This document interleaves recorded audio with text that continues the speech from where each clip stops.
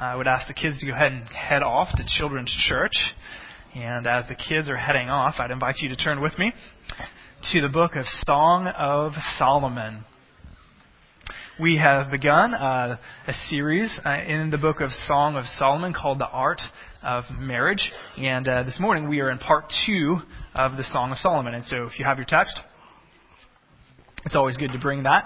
If you don't, the text will be up on the screen. Song of Solomon, right in the middle of your Bible. The Song of Solomon is a book in the section of your Bible called the Wisdom Literatures. The Wisdom Literature. And Wisdom Literature, Psalms, Proverbs, Ecclesiastes, all of these books are meant to speak very practically into all areas of our life. And so this morning, we continue on.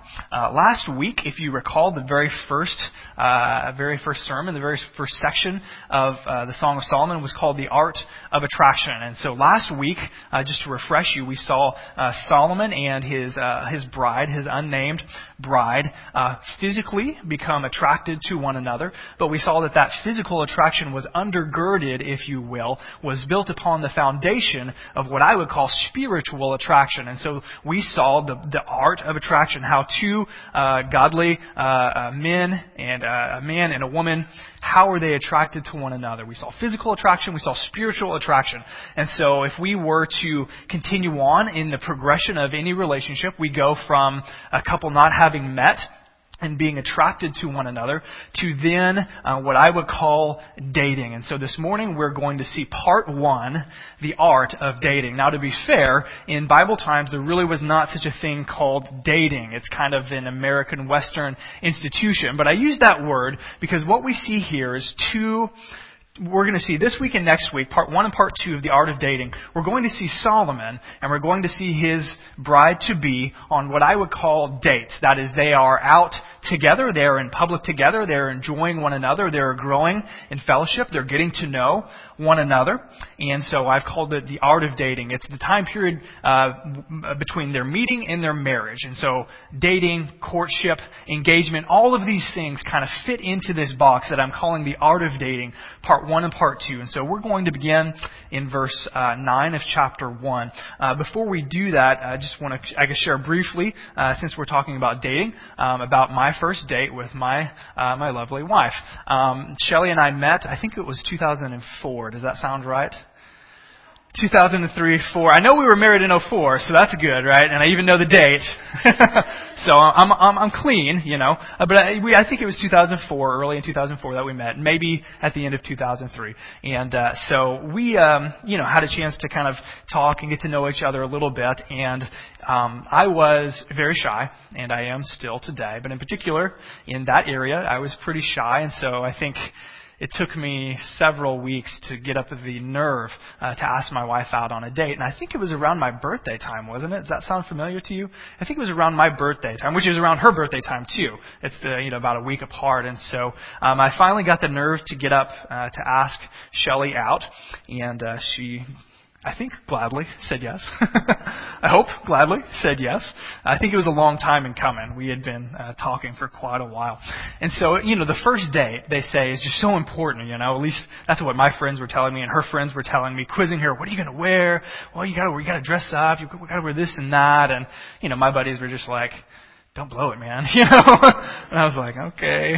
And so what I decided to do was kind of the traditional date, dinner and a movie. Okay, sorry. I'm not very creative here. I went with the safe play. And so we went out to dinner first, and we went out to a restaurant called California Pizza Kitchen. Anyone ever been there? California Pizza Kitchen? Excellent place. Very good. They've got pizza, and it's excellent. And so we go, and things are going pretty well. I think our conversation is going pretty smoothly. Shelley decides to get a pretty tasty pizza, and I don't know what was up with me. I guess I was feeling really strange at that point because there was a pasta dish at a pizza place, and it was like Thai Indian peanut pasta. And I was like, that sounds tasty.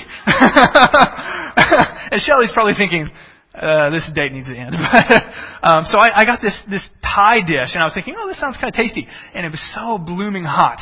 It was so hot. And I'm such a wimp. I can't handle anything spicy. So I'm like, how's yours?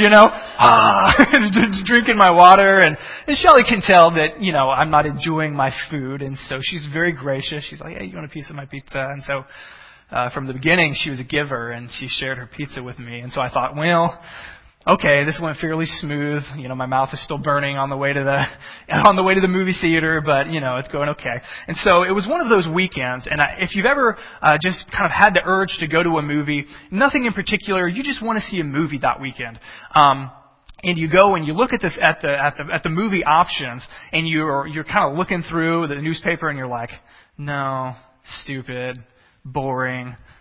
Love, that's what I say, romance, nope. And so I was looking through and I was like, what am I going to take her to see on our first date? And it was one of those weekends to where there was just nothing good. You're like, man, I want to take this girl on a date and there's no good movies. And so if I recall, there was a couple, I kind of whittled it down to 2 movies. And the first movie that I whittled it down to was called The Lady Killers with Tom Hanks and someone else. Anyone ever seen The Lady Killers? You can admit it if you have, and you're smiling because you know what I'm about to say. And then the other movie was Jersey Girl. Anybody ever seen Jersey Girl? Okay, I've not seen Jersey Girl, but I think it's probably more of a chick flick, right? Is that right? Kind of a romance, a little bit, kind of fun, And so I don't know what I was thinking. I was like, well, Tom Hanks is a good actor, right? He's solid. He plays in a lot of good movies. Let's go see that. And, okay, seminary student. I didn't look at the rating. Didn't even look. Thought, Tom Hanks, it's going to be good. So and I think, I don't know if we had this conversation prior or not, or maybe even on the way to the movie theater, I come to find out that, Shelley's like, I don't watch rated R movies. I just don't. It's kind of, where I just don't want to, I don't do it. I'm like, oh, okay, that's cool. Integrity, she's spiritual. That's awesome. It's really good. And so lo and behold, I look at the movie rating for Lady Killers, and guess what it is? Rated R. I'm like, oh man, you're such an idiot. And so we go, and it is filthy language. Is what all I recall is sitting there, looking at her, thinking, she's going to walk out on this date. She's going to walk out on our first date because this movie is so ridiculously bad. She made it through, and I think probably fairly profusely apologized for taking her to that movie on the way home. So I was like, oh man, 2 strikes? Do I have 2 strikes on me? I was like, I need to salvage this date, and so we're going home, we're going back to our apartment, and it was kind of one of those areas in Dallas that there's a lot of things. It's easy to miss the turn off into our apartment. And so I, accidentally, I drove by her place, and she said, oh, that was that. And I said, oh, okay. You want to get some ice cream? And she very graciously at that point decided to go with me. And so we had ice cream. Long story short, went to TCBY or something and had a really good conversation, I think, right? We had a heart-to-heart, first date. It was good. You're with me, so it must have been okay, right? All that to say is that my first date with my wife was, it was good. I think she was very gracious with me, and I was very close to getting 3 strikes and you're out. What we're going to see this morning is this couple operate, they're dating, if you will. They're out in public, and what we're going to see is what I would call, bear with me here, the 7 P's, as in the letter P, the 7 P's of biblical dating. Now, since I'm a practical pastor, I can give you 7 P's. Did you catch that? Wake up. Practical pastor. Come on, people, wake up here. 7 P's. Thank you. We're going to do 7 P's, and I'm pretty proud of these P's, actually, that I made the alliteration work. 7 P's of biblical dating. If you were to ask the average Joe, maybe you've been in church all your life, does the Bible have anything to say about how 2 people, when they're attracted to one another, date, if you will, biblically? Yes, it does. In fact, we get about 2 chapters, a chapter and a half worth of this couple dating. And so what we're going to see, we're going to jump into it, the 7 P's of biblical dating. The first P, here it goes. First P is pleasant words. If you have a notebook, the headings will be on the top if you want to take some notes. Pleasant words. And so what we're going to begin with is we're going to see this couple learn to speak to one another with kindness and with gentleness. We're going to see this couple compliment one another, what we would call kind of the lovey-dovey, mushy kind of stuff that young couples do, but also that old couples are supposed to do. So, pleasant words, verses 9 through 14. Let's go ahead and read. Solomon begins this discourse in verse 9. And he says this, I compare you, my love, to a mare among Pharaoh's chariots. Okay, stop right there. Guys, just a tip, husbands, single guys, if you don't know what this means, it's probably not the wisest thing to begin your date saying, honey, you're just like a horse. Probably not wise. He says, I compare you, my love, to a mare among Pharaoh's chariots. Verse 10, your cheeks are lovely with ornaments, your neck with strings of jewels. And then the daughters of Jerusalem pipe in verse 11. We will make for you, speaking of the girl, we will make for you ornaments of gold studded with silver. And so we begin with Solomon complimenting his date. He is speaking pleasantly to her. And what he is essentially saying is that you, my dear, on our date are very attractive. You're very attractive to me, not only physically but spiritually. You are very unique. And so he uses this image. He calls her a mare among the stallions of Pharaoh's chariots. Okay, what in the world is this all about? Why is he calling her a horse? Well, what he is saying that you are like a mare, which is a female horse, out and about on a battlefield, if you will, with Pharaoh's chariots. Now guess what Pharaoh's chariots were pulled with. They were pulled with stallions, and stallions are males. And so what he's saying as if there were a ton of male horses out in the field, and there was one single female horse. They are all going to be very much attracted to that single horse, will they not be? He is complimenting her here by saying, you are unique. You're so unique. I'm so attracted to you, as if you are the only woman on the planet Earth. That's how much I desire you. In fact, history tells us, pretty interestingly enough, that Egypt's enemies, what they would sometimes do as a battle tactic, is they would let loose female horses to distract the stallions of Pharaoh's chariots. Interesting, right? So he's using this image that's familiar with him. He is a horse lover, and he says, you are more desirable, my dear, than anything I can think of. And so he compliments her. He's speaking tenderly to her. Then she responds. And what we're going to see on their date is that it's very much back and forth. It's really fluid. And so the woman responds, and she uses her own pleasant words, but what she chooses is images that she's familiar with. He's familiar with horses, and so he compliments her. She's familiar with other type things, and what she does is she compares him and her attraction to him, how desirable he is to her, to three sweet-smelling things. Notice what she says in reply in verse 12. While the king was on his couch, and we'll talk about what that image is, but they're talking about their date. While the king was on his couch, my nard gave forth its fragrance. Verse 13. My beloved is to me a sachet of myrrh that lies between my breasts. My beloved is to me a cluster of henna blossoms in the vineyards of En Gedi. And so she's using these images of sweet smelling things, these things that were supposed to make people attracted to you. Nard was like a perfume, and it smelled very good. She calls him a sachet of myrrh that just, the scent goes up into her mouth, her nostrils all the time. Verse 14, she calls him a cluster of henna blossoms, which was a white flower, kind of a common flower that smelled very good. And so what she's doing then is she's responding to his pleasant words with her own pleasant words. And I want us to notice a couple things here.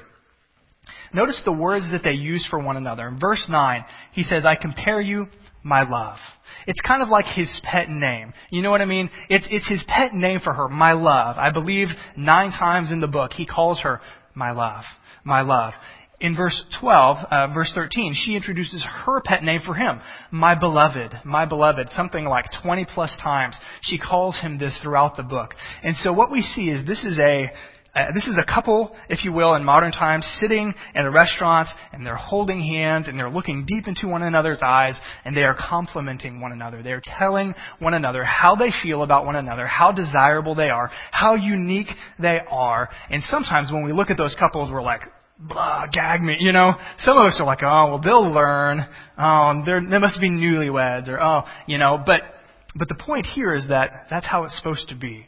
That's how it's supposed to be. And they use these pet words. And so married couples, I want to encourage you, if you don't have a pet name for your spouse, I encourage you to get one. Mine for my wife, one of mine is Babe. I call her Babe. Another one is Sweetheart. I think, right? I call you that. Sweetheart. Right? Okay, shake your head at me. Okay. I think so. I don't make this up. Sweetheart. And so, I enjoy using pet names with my wife. What are yours for mine? One that I always forget. The French one. No, she does. Mon chéri, thank you. My wife knows French, and so she very, appropriately, mon chéri, which means my love, my friend. Awesome that I have a wife who speaks to me in French. Cha-ching! That's a good pet name. She has others, but the point is that they speak tenderly to one another. And so married couples, we'll start with you. I want to challenge you along these lines. Pleasant words. It's easy for us to, again, kind of look at this and say, oh, well, they're new. Oh, they're newly married. Oh, they're just dating. It'll wear off, At some point, when you first get married or first start dating, you're like, oh, honey, would you please fill up my cup? Oh, sweetie pie, just a little bit more. I love you so much. Thank you. And then after a while, it's like, boom, give me some more, And our words oftentimes can decline. We are not as tender. We are not as sweet. We are not as pleasant. We don't talk like this any longer. And so married couples, I want to challenge you on this. How are you doing in the area of pleasant words? Do you encourage one another? Do you compliment one another? I would say, is there a culture of compliments in your marriage?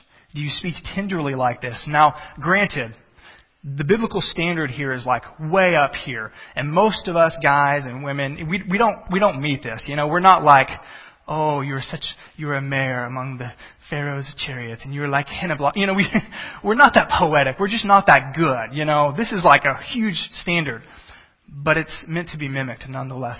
Single folks, I think how this applies to you is that as you begin to date that one person, you are attracted to them physically, you're attracted to them in a spiritual level. I think what this means is that when you begin this dating period, it means that you begin to learn to speak to one another with kindness. It's the time period where you begin to open yourself up in a healthy way. You begin to compliment, and you have this culture. You begin to learn to speak kindly and with tenderness and with complimenting that other person. And so the first P of biblical dating, pleasant words. Moving right along, verses 15 through 16, we see not only pleasant words marks biblical dating, but physical attraction. We saw this last week. Verses 15 and 16, the guy responds, and he says this in verse 15. Behold, you are beautiful, my love. Behold, you are beautiful. Your eyes are doves, or your eyes are like doves. And so what we're going to see is that last week there was an initial physical attraction, and there continues to be a physical attraction between this couple. He continues on with his pleasant words, and he calls her beautiful. Not only does he call her beautiful, but he calls her beautiful twice. Behold, you are beautiful, my love. You are beautiful. And he affirms that she is altogether lovely and that she is beautiful in his eyes. But not only does he comment on her physical looks, beauty, but he comments on her character. Notice the image that he uses there. He says, your eyes are doves. Now what does he mean? You know what I mean? That her eyes look like birds? What is he trying to say there? Well, in that culture, doves were symbolic of purity. Doves were symbolic of serenity and tranquility. And what I believe he's doing here is he's saying, you are physically beautiful, and I'm still attracted to you. But I'm still attracted to you spiritually. One rabbi commented on this verse saying that the eyes were the window to the girl's soul. And so the rabbi commented that Solomon was saying she was physically beautiful, and her character was godly and pure. And so we see this tandem of physical attraction and spiritual attraction. And so he compliments her on her beauty. And then she responds back and forth in verse 16. Behold, you are beautiful, my beloved, truly delightful. And so he says, you're beautiful. And she responds back with the same words, you are beautiful. Oftentimes we don't call guys beautiful, right? In our culture we say they are what? handsome, good looking, I don't know, other adjectives. But she uses the same word that he used for her. You're beautiful. But not only is she still physically attracted to this guy, but she is attracted to him spiritually. Notice what she calls him at the very end. She says, truly, truly delightful. The New American Standard says truly pleasant. The NIV translates this Hebrew word charming. And so she is commenting not only on his looks, but on his character. And so singles, what this means is that as you continue to date, you're getting to know that person, there should still be physical attraction. It's a good thing. That's how God made it to be. And so that element is most certainly there. But what we should not overlook, which we most often overlook, is the character element. The character element. And what we find out, remember back when they initially were attracted to one another. What was Solomon attracted to? What did we find out about this woman's character?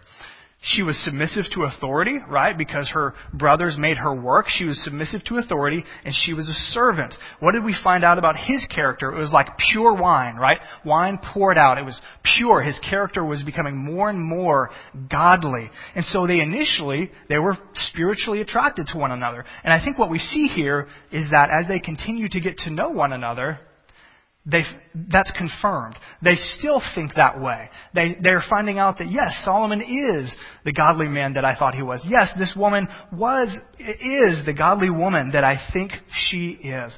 And so single people, as you have more dates, essentially what you're going to find out is you have an initial impression of this guy or this girl. You think he's godly. You think she loves Jesus. You think she's a servant.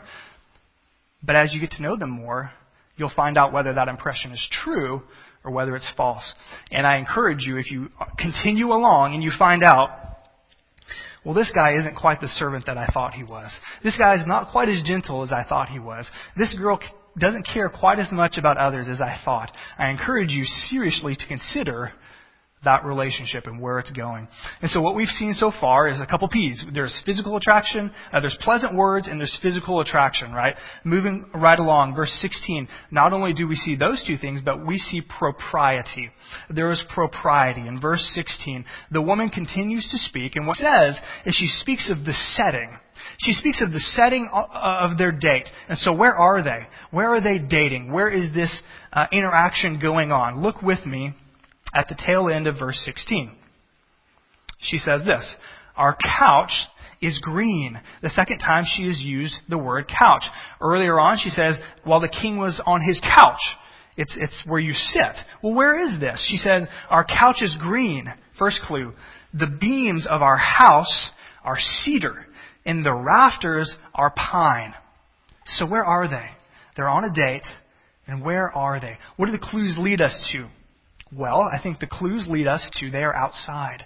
They are dating outside. I believe they are in a vineyard type place. And what she says is she's looking at the green grass in which they're sitting and having this lovely conversation. And she says, our couch is green.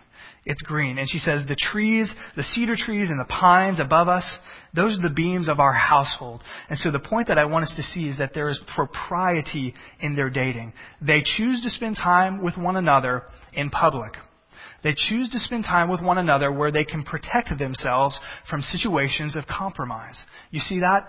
We see propriety in dating. And so going back to when Shelley and I dated, it was kind of a whirlwind. I think we met and dated and got married almost in the span of a year. Isn't that right? Maybe a little bit less. And so our relationship went really quick.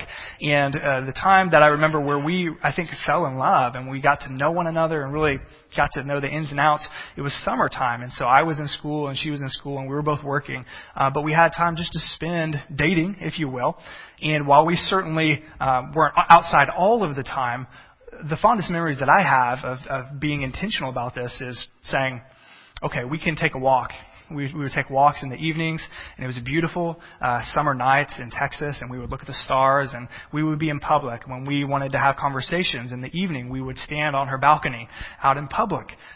We would go swimming in her pool. We would go exercise. We would play tennis, all of those things. Now, granted, we spent time inside. We studied and all of those things. But the point is that there should be propriety in dating. You should, if you can, do it in a public place to where you can protect yourself. And so, single people, I want to ask you, Is your dating marked with propriety? Or are you putting yourselves in situations to where you could possibly compromise your position in a physical way? And my advice to you is, as I've said before, do what you can. Spend time outside. Spend time in public. And if you have to be inside, because Illinois is not Texas and it's cold here quite a bit more than it is in Texas, be inside where people are.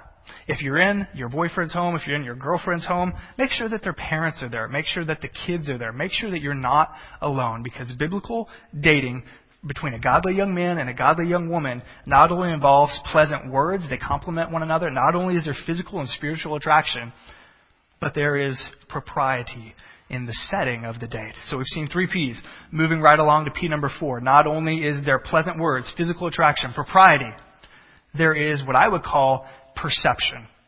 Perception, and I'll explain what I mean by this in a little bit. Moving into chapter 2, we see the woman continues to speak here, and she ends her little soliloquy, if you will, in verse 1. And what she does is she ends it by downplaying her physical looks. If you remember from last week, what did she say about herself?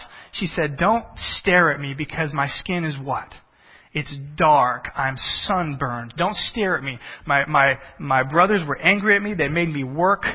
Unlike many of the women in that day who valued a very white complexion, she was dark. And so we see that while she considers herself beautiful, she downplays her looks. And she continues to do that here. She says this in verse 1 of chapter 2. She says, "I am the rose of Sharon." I am the rose of Sharon, which is a region in Israel, a fertile kind of a valley region. I am a rose of Sharon, a lily of the valleys. Now what she's saying here is that she is like a common flower, like a common everyday flower that you might find in this valley area called Sharon. She's saying, I'm pleasant, I'm pretty, I'm attractive, but I'm common. Just a common flower. The translation that most of us have says, "I'm a rose of Sharon." That Hebrew word is really hard to translate. We don't exactly know what it is, what it means. But most likely it's something like a lily. Rose of Sharon, lily of the valley. She's not talking about, like in our day, a rose is like a really nice flower, you know. That's not what she's saying. She's saying, I'm pretty, I'm attractive, but I'm kind of common. And so notice then, this is the perception that she has of herself, right? Notice then how Solomon responds to her. Are you ready? Verse 2. He says this, "As a lily among brambles." Any other translations you have sitting out there? What does it say? What? Thorns. Okay, yeah, that's a good translation as well. "As a lily among brambles," or "as a lily among thorns, so is my love among the young women." Isn't that great? What is he doing there? He is helping her perception. He is revealing his perception of her. She says, "I'm a common flower. I'm pretty, I'm attractive, but I'm just a common everyday flower." And then what he says is, "You may be a lily, but you are a lily, and every other woman is a thorn." You see that? He is giving her the compliment of compliments. He's saying, you may think that of yourself, but baby, I'm sure that's the Hebrew. Baby, he says, "Baby, all of the other women, they're like prickly thorns. They're ugly compared to you." And so he has this perception of her that she is everything that he could ever want.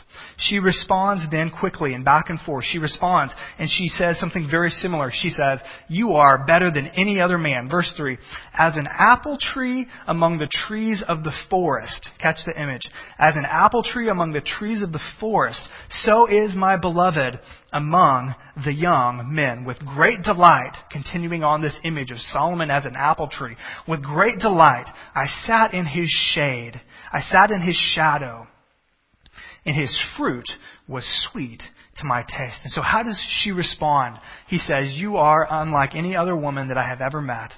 You may not think so, but you are." And then she responds by complimenting him and saying, "You are as unique and valuable and precious as an apple tree in the midst of a forest." As far as I know, you don't find apple trees in the midst of a forest. An apple tree is much more desirable than just a common forest tree. And so she responds. And the point that I want us to get here, very simply this, is that their perception of one another as they get to know one another is simply this. They are not settling. That's the point here. They are not settling. She looks at him and she says, man, just like an apple tree among the trees of the forest, you stand out. You are above the rest. He says, you are like a beautiful flower with thorns all around. You are that much better than any other woman. And so in short, they're not settling. And so this is a really good application.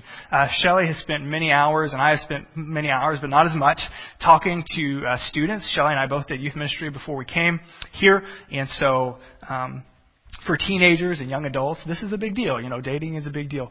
And she would talk with young women, and one woman in particular comes to mind that Shelley and I both know.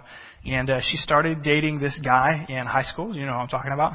And we just got a Facebook update the other day that she wanted our address, and she had been continued to date the same guy from high school all the way through college. And we're thinking, wedding bells, We're like, wedding bells here. She's a senior. She's graduating. She's going to marry this guy, which would be fine.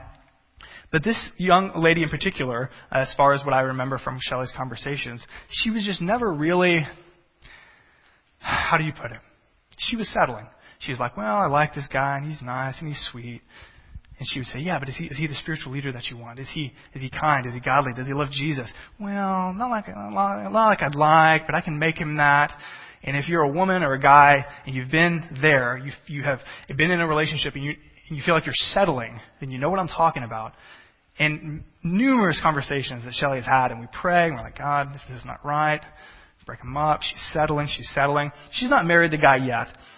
But we see this a lot, don't we?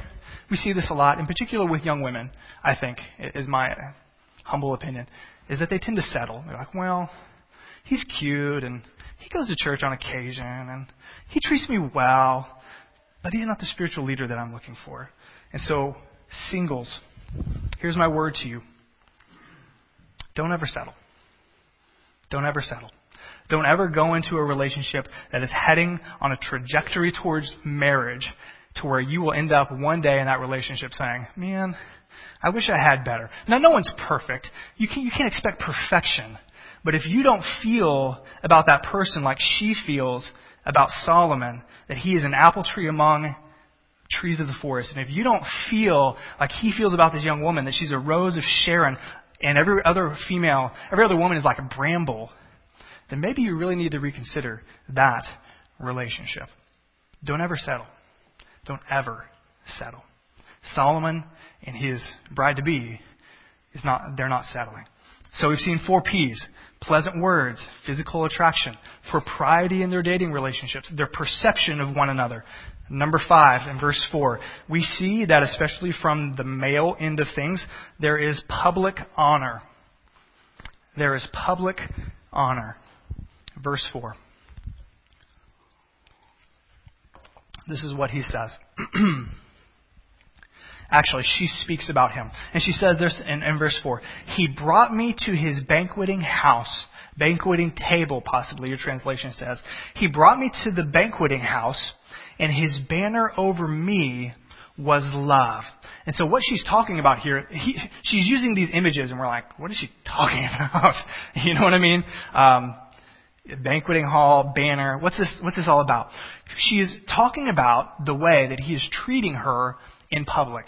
She is talking about, I believe, the way that he is interacting with her on their date. Remember, they are outside. I think they are, in a little bit I'll tell you why. I think they're at a vineyard outside, and it's in a public place. And what she says is, he treats me in an honorable way in public so that when everyone looks, they know that he loves me.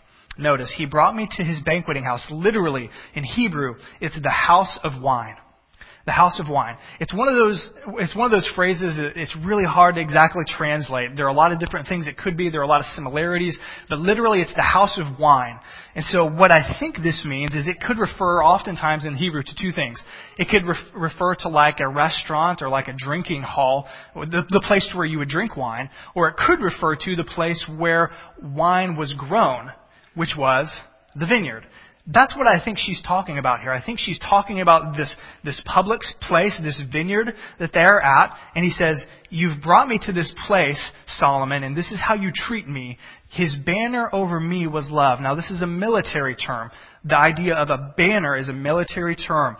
You probably have seen this on movies, kind of medieval movie kind of thing before. But what they would do is when you were in the midst of battle, of course the battle is here and there and everywhere, but there would be two sides, kind of two camps. And what these camps would do is they would have these big banners, just like a banner, sticks and like some kind of banner kind of thing. And what would happen is that there would be the name or the symbol of your army up above.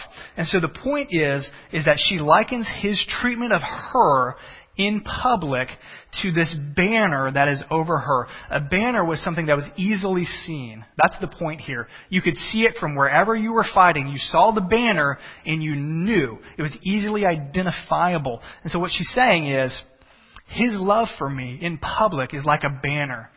Everyone can see it. Everyone knows that when we are in public, they know that I am his woman. Because, why? Because what? What was his banner? Was it this? I've got my arm over her. She's my girl. Like I go to the mall, and I'm sure I used to do this as a teenager, but I'm like, that's how you know, like in the teenage realm or even in some of the young adult realm, that's how you know that they're together. They're hanging out and they're holding hands and that kind of thing, which is fine. You know what I mean? But what she says is the way that people know that I'm his girl is that he treats me in public like I'm a queen. That's what he's saying. He treats me in public like I am royalty. He loves me. Again, in high school, at least in my high school, a couple ways that you would know if people were together. The girl would wear the guy's letter jacket. Does that happen here at all? Okay, no? Okay. In Texas, hey, we're weird. That's how it happens. Also, if you were a senior and you were dating someone, you would give that senior ring to the young lady and she would put it where? On a necklace. Thank you. One person knows. On a necklace. And so that would be an outward symbol that you were together. What Solomon is saying here, or what she is saying, is he pulls my chair out for me when we are in public. What he's saying is he opens the door to buildings for me when we are in public. What she is saying is when it's cold outside, he pulls the car up to the Target door and lets me go out, and then he goes and parks the car. You get my drift, guys in particular? That's what he's saying. That's what she's saying, is that he demonstratively loves her in public. And that's how people know. That's how people know that she is his. And so, guys, I want to ask you, when you are in public, is your banner over your wife? Is your banner over your dating partner? Is it love? Pure, holy love. Couples, I want to ask you this.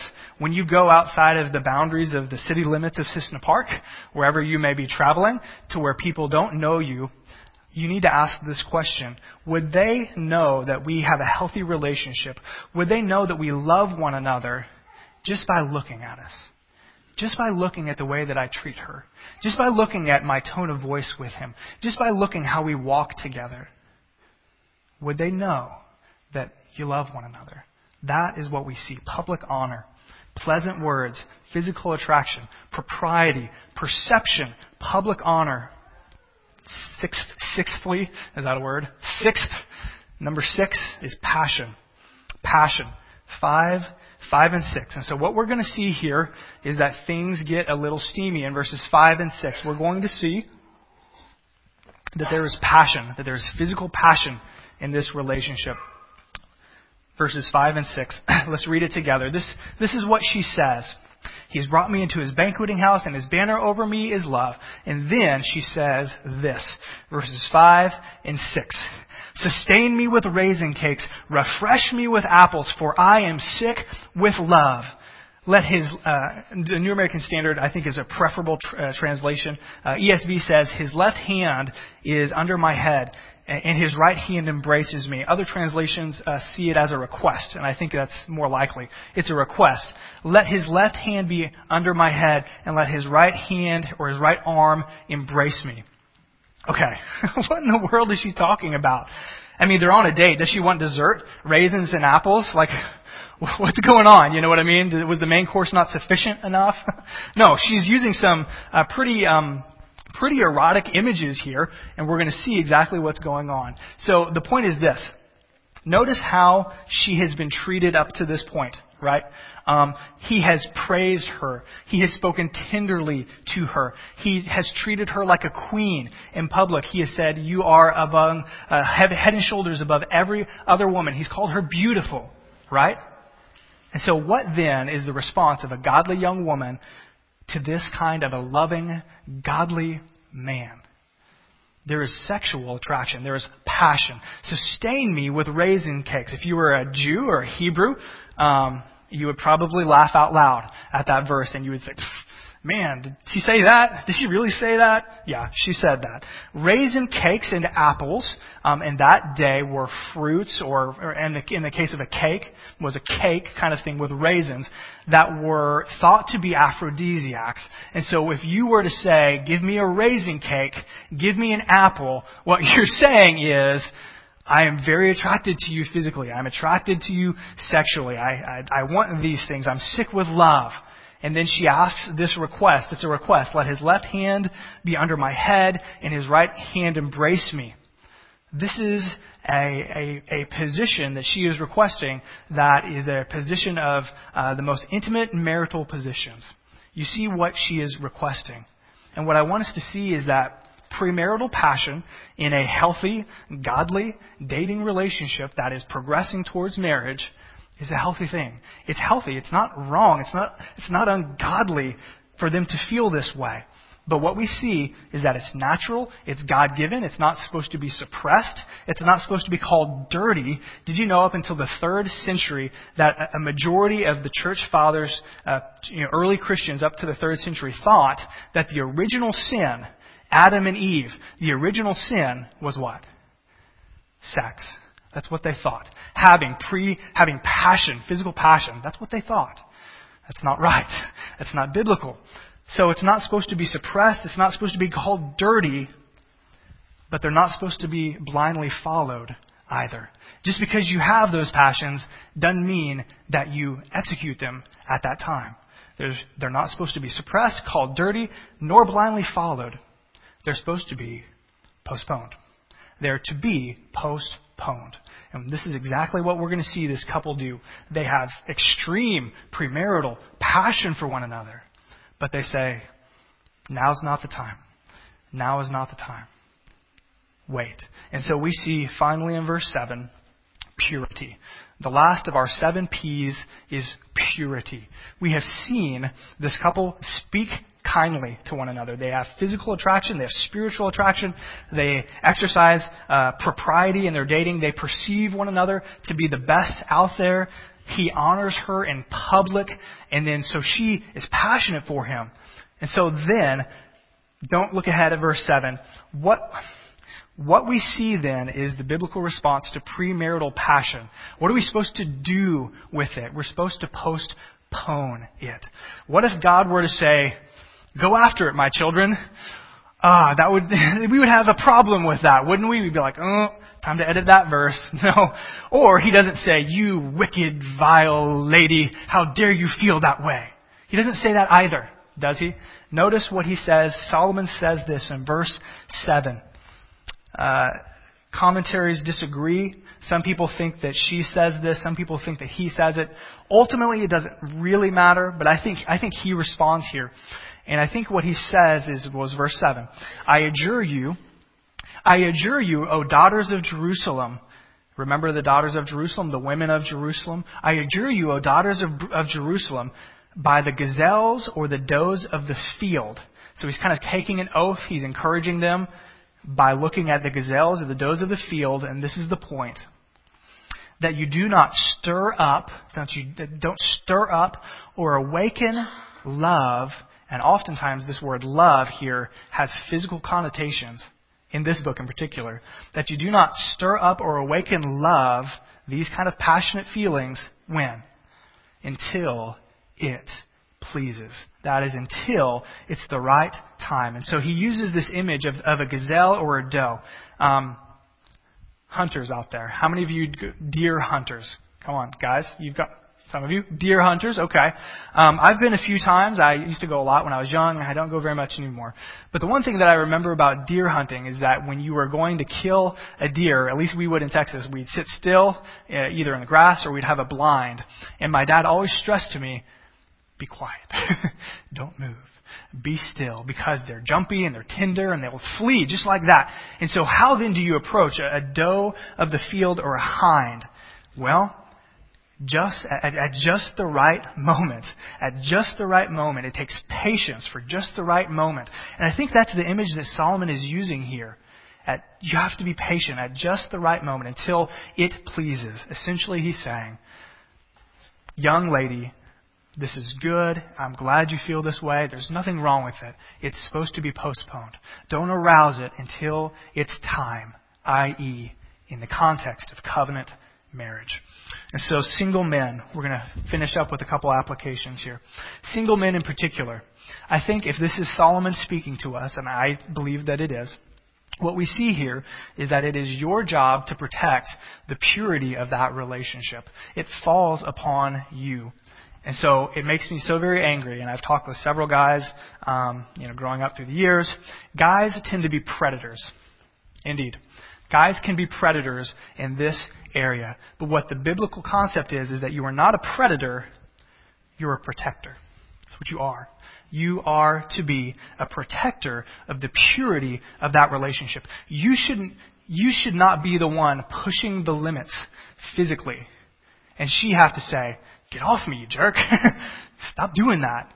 It shouldn't be that way. You should be the one saying, okay, I need to leave. This is getting too heavy. This is getting too hot. Okay, let's take a break. You need to be the one to do that. And guys, I'll be very frank with you. Be very frank in a loving way, hopefully. If you're not mature enough to do this, if you're not mature enough to be a godly man and not be a predator and be a protector, then you shouldn't be dating. Sorry, the Bible says it. You shouldn't be dating. You're not mature enough to date. So don't do it. Don't do it. Be a protector, not a predator. When Shell and I were engaged, as many of you, if you remember back to that time period, you were engaged, we were committed to this. We were committed to being pure. And was it hard? You bet it was hard. Were there nights to where we stood out on her doorstep outside and I said, I gotta go. This is too much for me. But we can't handle this. Yeah, you bet. It's hard. And it's supposed to be that way because it's supposed to be good when you get married. By God's grace, God helped me to do that.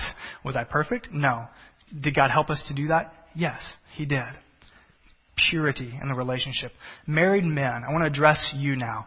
Obviously, you're married, and so this is intimacy with your wife is a good thing. It's a really good thing. It's how it should happen. But I want to encourage you. I think the principle still applies to you, that it's your job to protect the physical purity of your marriage. What I mean by that is you need to protect yourself and you need to protect your wife.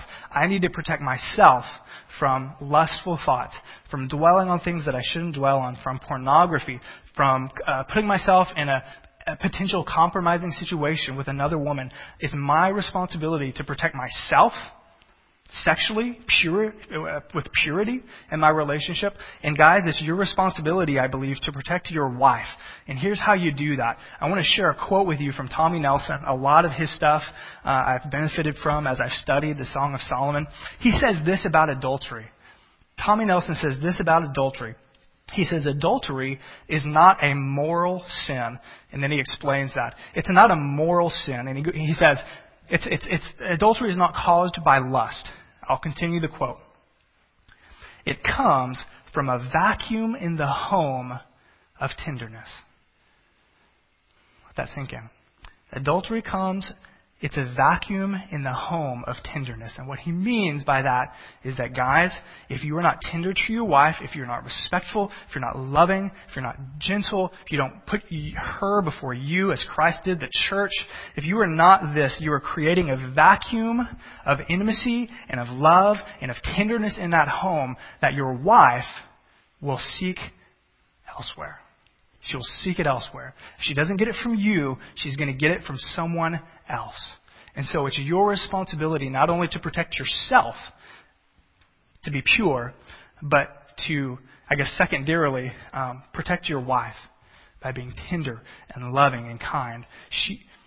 You should treat her in such a way that she would never, ever, even in the deepest, darkest, unspoken thoughts in her mind, you should treat her in such a way that she never, ever considers entertaining the thought of another man because you love her so well. This is what I want us to do. We're going to go. We're going to sing a closing song. There's homework in the back. I hope you did the homework last week. Shelly and I did it in our typical fashion. She probably did it the day Sunday afternoon or Monday. I waited till last night. I put things off, but I did it, and it was beneficial. So I encourage you to do that. There's homework in the back for singles and marrieds, single couples. Singles. It pertains more to you. Look at these 7 P's and say, how are we doing? Maybe you are, couples do that who are dating. Singles who are not dating, bear with me. You can also do that too. Look through it and say, maybe I'm not in a relationship now, but if I would be, where would be my weak spots? Married couples, here's the big picture. You should continue to date your spouse. Dating shouldn't stop. These 7 P's shouldn't stop just because you have a ring on your finger and you're married. And so we should continue to date our spouses. And so married couples, this week, look through these 7 P's. Some apply more to you than others, obviously. But look at those and say, how are we doing? Am I still dating my spouse? Let's pray together. Father, we're so grateful for your word. We're so grateful that it's so practical. Father, we're grateful that you speak into the most intimate areas of our life. Father, the areas of our life that mean so much to us, that have so much potential to impact us for good and for bad. God, so much love and joy and peace comes from relationships, and so much hurt as well. And so, Father, we're so grateful that you've given us clear instructions. Father, I pray for those of us in here who have done this well. I pray that we would not be proud or haughty, that we would see your grace at work in our lives. And I pray for those of us who are not perfect, who have not done this like we want to do. Father, we are reminded that our great bridegroom, our great Solomon, is Jesus Christ, and that He is the one who loves us perfectly, and He encourages us and compliments us and gives Himself for us, and He pays for the penalty of our sins, for all of our sins. In this area and every other area, He is our bridegroom who has given Himself for us, and He has made us white as snow. And so, Father, I pray for those of us who are uncomfortable and we're hurting.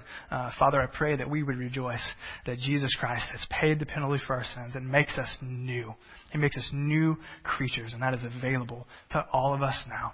So I ask as we sing that our hearts would be focused upon you, that we would sing with joy and with healing because of Jesus Christ.